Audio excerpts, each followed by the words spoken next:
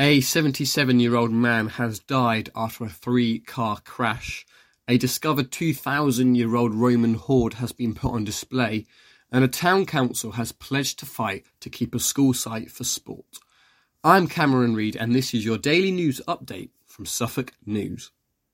Up first, a 77-year-old man from Suffolk has died after a 3-car crash last week. The incident was on Church Road, Elmswell, at about 3:55 p.m. on Thursday, June 22nd, and it involved a Citroen, Volkswagen and a BMW.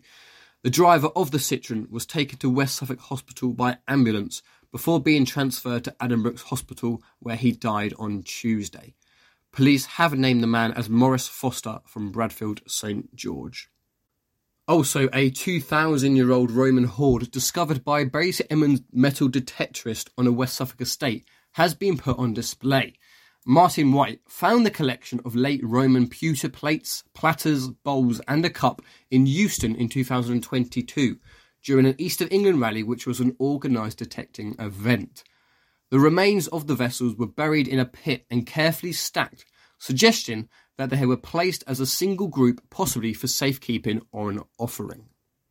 And finally, councillors have pledged to fight a council's plans to build 50 houses on a former Newmarket school site so it can be kept for recreational and sports use.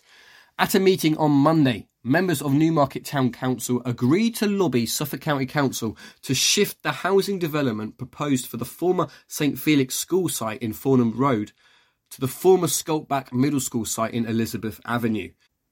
The move has the backing of the Newmarket Community Network as well. Well, thank you very much to all of you for listening. That is everything for today. Don't forget to follow Suffolk News on Facebook, Twitter and Instagram, and make sure to listen on Spotify and Apple Podcasts too. You can also subscribe to the IM News app. Just head to suffolknews.co.uk/subscribe.